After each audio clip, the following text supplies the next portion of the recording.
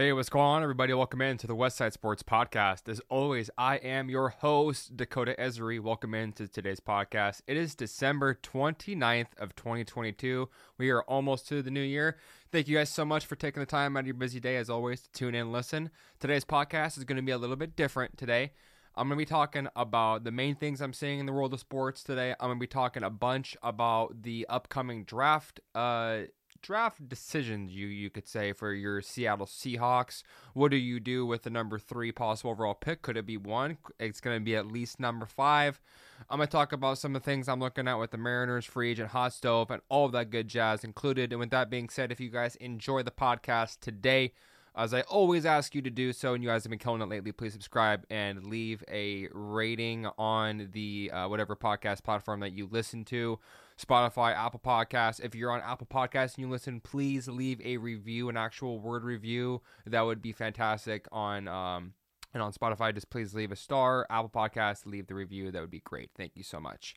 Well, we had a little bit of a mini bombshell drop yesterday about the Las Vegas Raiders that they are benching Derek Carr due to financial concerns. There is some serious speculation, that the Raiders are strapped for cash. They are up against the proverbial tightrope wall after they gave Devontae Adams that massive contract in the offseason. Hunter Renfrow got money. It sounds like Darren Waller's probably on his way out of town after this season because he's seen his overall catches and volume drastically go down, which with Adams coming into town should have been anticipated and kind of taken into consideration. But this has got some serious, this is like a domino effect with Derek Carr, because there's going to be teams like you're looking at the Colts, you're looking at maybe the Titans. It's really weird that the Titans are starting Josh Dobbs tonight at quarterback versus the Dallas Cowboys over Malik Willis. I don't know for a fact if Malik Willis is injured. I apologize for that. I'm just kind of seeing the stuff that's coming through my Bleacher Report feed as well as my Twitter timeline. So it's going to be a bit of a boring game. And to be honest with you, there's been most of the games on Thursday Night Football this year have been pretty boring, pretty dull. It sounds like Tony Pollard is not going to play. It sounds like Derrick Henry is not going to play. Ryan Tannehill obviously is not going to play. It's going to be Josh Dobbs versus Dak Prescott. Cowboys should win this game pretty easily. Their defense should dominate. And if they can't run the ball, I don't even know who the number 2 running back is in Tennessee, to be honest with you. I was going to say Deontay Foreman, but I know he's a Carolina Panther now. So whoever they have a second string running back is going to be an interesting fantasy pickup option for you guys who are still playing. Unfortunately, all my 3 leagues are done for the season, so I kind of closed the book on that for this year. However, if you're still in the championship playoff races, congrats and keep up the hard work. All the fantasy owners trying to figure out what the heck to do with this week's turmoil, because there's a lot of teams sitting players in contemplation about sitting players for the playoffs, getting them healthy. So it's going to be interesting to see what happens. But Derek Carr, Indianapolis, Tennessee, I could see maybe even, I could see Arizona. I could see the Rams making a little bit of sense. And this is, I know I've talked about a couple times about Matt Stafford clearly stating that he's not going to retire. I don't believe this. I don't. I believe he's just trying to CYA, cover his butt, if you catch my drift. And especially when he's on his wife's podcast, he doesn't want to drop a big bombshell on his wife's podcast, even though that would help out their ratings and reviews considerably. In the world we live in, it's all about content. So Derek Carr will have a good, healthy market. He's got a pretty good chunk of money on his deal, so that's going to affect which teams are going to be included. You could also maybe look at a team like the Washington Commanders could be interested in Derek Carr. That'd be an interesting fit, because we all know Carson Wentz is a bum and cannot play football. He's a China fragile hutch glass house. I don't understand why Taylor Heineke is not playing this week. I think that's majorly disrespectful to him. He was the one that got this team back onto the rails after they went completely AWire and AWOL here for the last couple of weeks after Carson Wentz. And Carson Wentz didn't do a damn thing to help them get to where they are now. The conversation is pretty apparent, though, that there's going to be a lot of teams looking for the service of Derek Carr. Devontae Adams is not happy that they're not playing him, and that Jared Stidham, who was the backup to Tom Brady in all those years, and almost in Tampa Bay in New England, is going to be getting the start this week. And I don't even know who the hell the backup is. It's like some 3rd or 4th string guy. So the Raiders clearly have decided that they're going to move on from Derek Carr. I guarantee you he will be traded. You don't make this kind of impression and this kind of wave and this kind of a poor taste in the mouth like sour milk unless you go out and make sure that he's gone. So be curious to see what happens with him, but we'll kind of wait and see on that. Phillies, your utility man, Gene Segura, who played shortstop for them last season, shortstop and second base, alternating with him and Bryson Stott. He signed a 2-year, $17 million deal with the Miami Marlins. This, to me, screams the fact that Gene's market was weak, to put it very kindly. Gene has been a decent player. He has had a very hard time getting along with pretty much any team he's ever been with. Here in Seattle, he caused a lot of problems with Robinson Cano, D. Gordon. They did not get along. It was just he's a very turmoil-like player. When he's happy, he's good, and when he's not happy, he's really pissed, and he's a big, big baby, and he makes a big old cry and throwing fit, and you gotta put him back in his playhouse or in his playpen until he calms down. So, Cory Kluber signed a 1-year, $10 million deal with Boston Red Sox. Nathan Eovaldi, 2 years, $34 million. The Eovaldi deal is just mind-blowing to me that Texas would spend $17 million AAV on Eovaldi. He is a decent pitcher. He's going to be a complimentary solid 5. In most teams, he'd be a comfortable 4 to a /5. But considering what they've done with re-signing or giving the QO, for those who don't know, that's a qualifying offer to Martin Perez, Jacob deGrom is going to headline that rotation. They went and got Andrew Heaney, Jake Odorizzi. They have spent a crap load of money. They spent a Brinks truck on their starting rotation. It's going to be a matter of fact, because I don't believe this is going to... I think Jacob will probably start half the amount of starts that he's aiming for in Texas. He's just got a lot of arm issues. He's like a Porsche. When one part breaks, it all kind of goes downhill. I love to watch him pitch. Unfortunately, it's going to have to be against my Seattle Mariners and being in the AL West. But, I mean, this team's got bats. They have Adolis Garcia. They have Marcus Semien. They have Corey Seager. They have Nathaniel Lowe, Jonah Heim.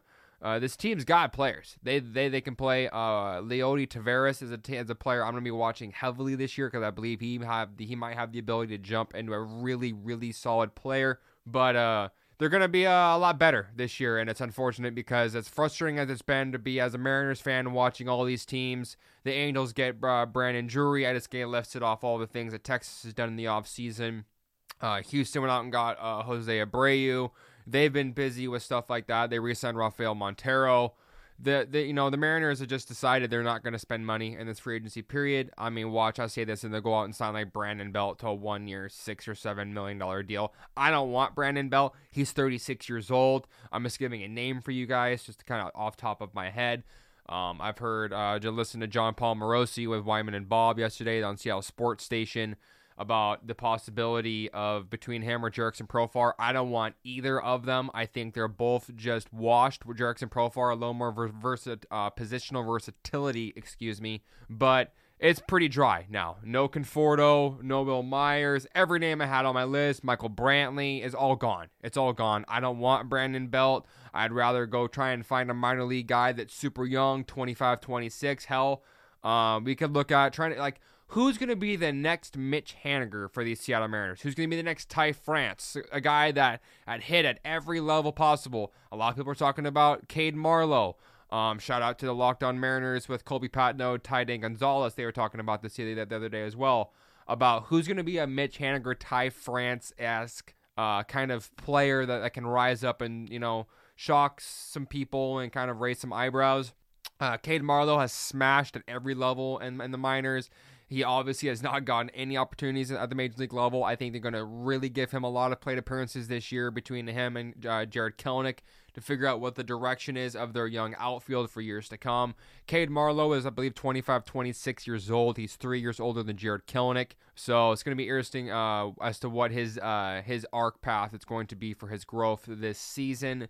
There's going to be a handful of other names. Evan Longoria is still on the board. I think he has a lot to offer because of the fact that he can help fill in at third base. He's been a multiple-time Gold Glove. I believe he has one Platinum Glove as well. The dude, he's hit and he's raked pretty much almost every year of his career. He's not the all-star that he used to be. He's not going to hit you probably 25, 30 dingers a year. He's probably going to hit you 17 to 20.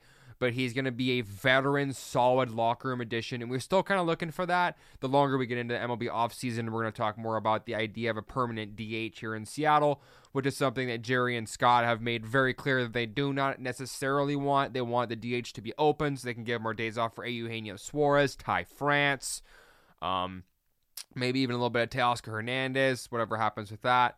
But the Mariners still have a couple holes they need to address. They got to get an outfielder. They've been talking about splitting time in left field with Jarred Kelenic, trying to find a righty to go against the lefties so Kelenic can go against the righties, which makes me just really think of him being Jock Peterson, which wouldn't be the worst thing on the planet, but nobody really knows what Jarred Kelenic's going to be, and I think it's going to be one of the most interesting, talked about topics and players in all of baseball is about Jarred Kelenic this year, because Jarred Kelenic knows.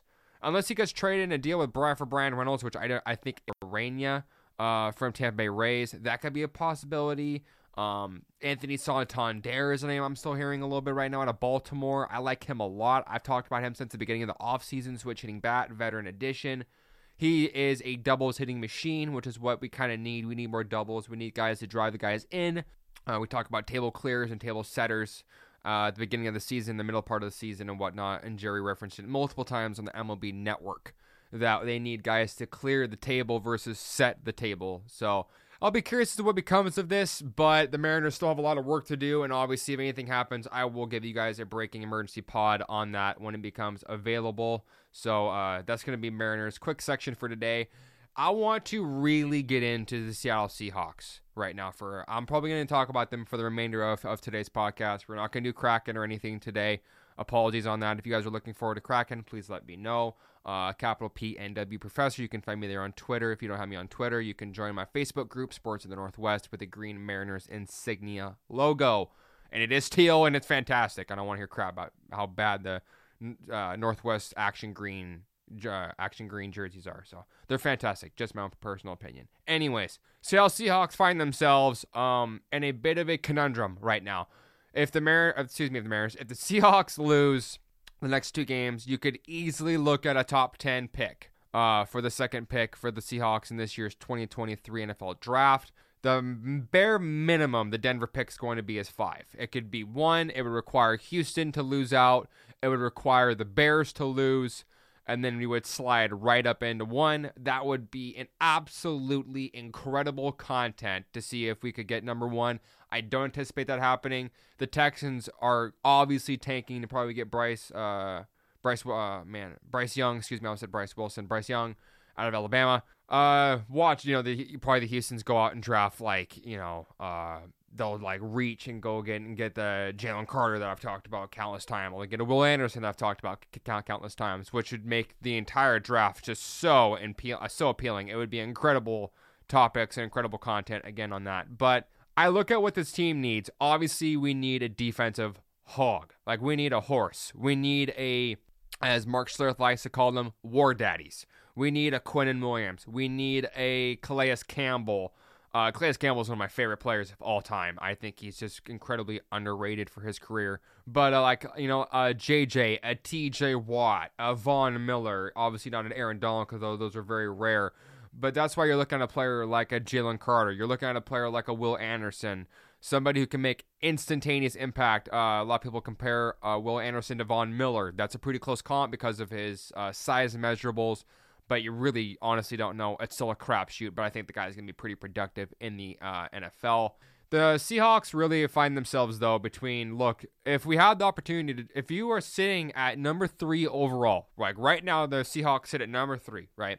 And if you had your opportunity between the quarterback and Bryce Young, or I want to say Bryce Wilson for some reason. I don't know why. I've been talking a lot about Russell lately, so I apologize. We're not doing Russell today. But between him and Jalen Carter, Will Anderson, it's really fascinating because this organization loves Geno. Pete loves Geno. This whole team revolves around the hemisphere and the axis of Geno Smith, right? That's a given. That's kind of goes with the given territory. So that's interesting to start out with. Excuse me. Then you go at Jalen Carter. Jalen Carter, big, massive hog of a man. He's going to cause a double team problems, wrecking havoc, all this good stuff, right? He'd be a piece that you could build around on that defense. Maybe you go 2 edge rushers in the first 2 picks. I don't know. But I saw a Bleacher Report mock draft, and this is the season or the time of the year where we're going to get a crap load of mock drafts. I'm going to wait till I get Mel Kiper and Todd McShay, Todd Blackledge.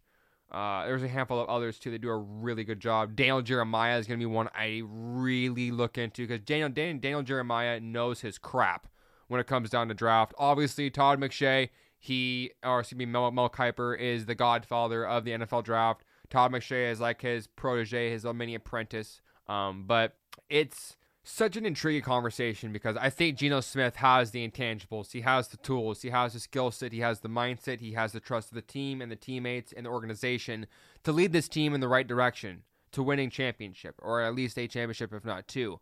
But the money issue with Geno Smith and the money conversation is going to be fascinating because he's going to get anywhere between 25 to 33 million. I can guarantee it. He's not going to get anything less than 25. He's not going to get anything more than 30, 33, 35 million dollars.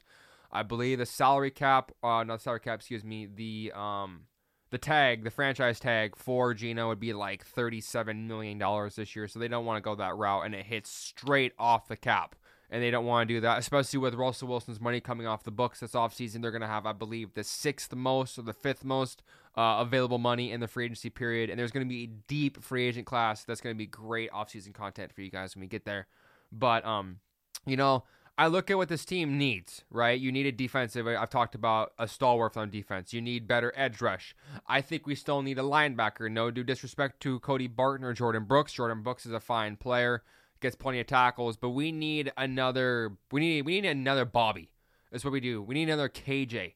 I listened to KJ and Cliff Averill yesterday, and they're talking about how this team and this franchise and this organization is known still to this day for being headhunters, being mean, being tenacious, being problems, being mouthy. This is what we need again. When the Seahawks were at their pinnacle, when they're at the best, the top of the mountain, we were mean. We were physical. We talked crap. We didn't give a you know what. I almost said it. We don't give a you know what about anybody. Vernon Davis, you got a death wish, and the death wish's name is Cam freaking Chancellor. He was the Mamba. He was the hammer, and that's what we have to get back to. They drafted Marquise Blair. He was a bum. Couldn't do anything. They drafted countless players to try and fill us. Deshaun Shedd. He was okay, got hurt. Now he's a coach for the Seahawks. Congrats to him. But we need more players. Like, if you look at what we have, right, building blocks for the Seattle Seahawks going into the 2023 season post-draft. Let's say pre-draft, right? Because post-draft is going to be so much more complicated because we don't know, obviously, what's going to happen. You have Tariq Woolen, who you slot in, lockdown corner, right? So you have Woolen. You look at, I think, Uchenna is solid. So you have Tariq and Uchenna. Jordan is 3. I think Quandre Diggs possibly is 4. That's really all. Maybe Kobe Bryant. I think Kobe Bryant you can kind of build on. Maybe that's 5. I think you have 5 players. I don't know what you do with Ryan Neal this offseason. I want to keep Ryan Neal, but Ryan Neal is going to want some money. He's going to want some cheddar. And I'll be honest, I would instantly, blink of an eye, I would cut Jamal Adams. Cut him. If no one wants to take on that contract, cut him. Sign Ryan Neal because Ryan Neal has earned the respect of this team. Not saying that Jamal Adams hasn't. He is the prez. He's been the most disappointing, talked about, overvalued, hyped up trade in the history of this franchise. I think it's equally as bad, if not worse, than the trade that was Max Unger for Jimmy Graham. But that's a whole different deck of cards to, tarot cards to read into there. And I don't do readings. So the conversation, ladies and gentlemen, is going to be fascinating. We have a very tough game coming in this weekend against the New York Jets. Mike White will start. Joe Flacco will back him up, as I touched on in yesterday's or the last podcast. They're going to come in mean. Robert Saleh is a protege of Pete Carroll. I forgot Robert Saleh started his career in Seattle with Pete Carroll. And then he worked his way up to San Francisco. The rest is history. Garrett Wilson, he can ball. The running back room between Michael Carter, it's okay. They have James Robinson, who hasn't really done anything for them. Clearly, they're like, this is the Breece Hall show for their running game. Garrett Wilson is a savvy, solid rookie wideout. Uzama, their tight end, is pretty good. He has a little bit of catching issues from time to time. But it's all about this defense. The Jets have the number 6 overall ranked defense in football this year when it comes to points allowed, yards allowed per game, all that good jazz. Obviously, Sauce Gardner, Quinnen Williams, C.J. Mosley. They have, I believe they have 3 defensive Pro Bowler starters right now on that team. They're loaded up. They have plenty of talent. They're going to come in looking to make a statement because they can still make the playoffs right now. And so they have everything to lose and everything to win for. So I will continue to keep my ear down to the ground for you guys about this stuff. I might actually have some breaking news for you guys. This is from Cody Duncan on Twitter. The Yankees, Dodgers, and Mariners are the 3 strongest candidates to get Bryan Reynolds per Jon Morosi. He also had the Mariners prepared to look more promising. I did hear this last night, but I'll be honest with you, the reason why I didn't talk about this, and I apologize for jumping from Seahawks to Mariners real quick, but I'm trying to keep you guys up to date on everything I'm getting, is the fact that they're just going to want a lot. And the fact that Toronto's out of that race is not surprising that the Mariners are into this. The Mariners have been linked to Bryan Reynolds for almost a year and a half. I'm not going to get much more into that until I get more information, but I just did get that breaking little insider stuff. Cody Duncan is a actual reporter for the Pittsburgh Pirates. I don't know what official website he works for in Pittsburgh, but he is legit. So anyways, ladies and gentlemen, children of all ages who listen to this podcast, that's going to be today's pod. My apologies for the kind of free-flowing, different style I normally have around the world, Seahawks, Mariners, Kraken. But I just kind of want to talk to you guys about a couple of things I've been hearing about on the different radio and different podcast venues I listen to on a daily basis. With that being said, I hope you guys enjoyed today's podcast. Thank you guys so much for taking your time out of your busy Thursday. UW Huskies, let's get a win today. The Alamo Bowl, University of Texas, Steve Sarkisian, we got a date. Michael Penix, let's show the nation that you deserve to be the next Heisman Trophy winner and shove it in Caleb Williams' face, because USC, they're walking out the door next season, and it's time for Purple Rain, baby, to reign over Seattle like it used to be back in the days of Don James. I'll catch you guys next time. Peace.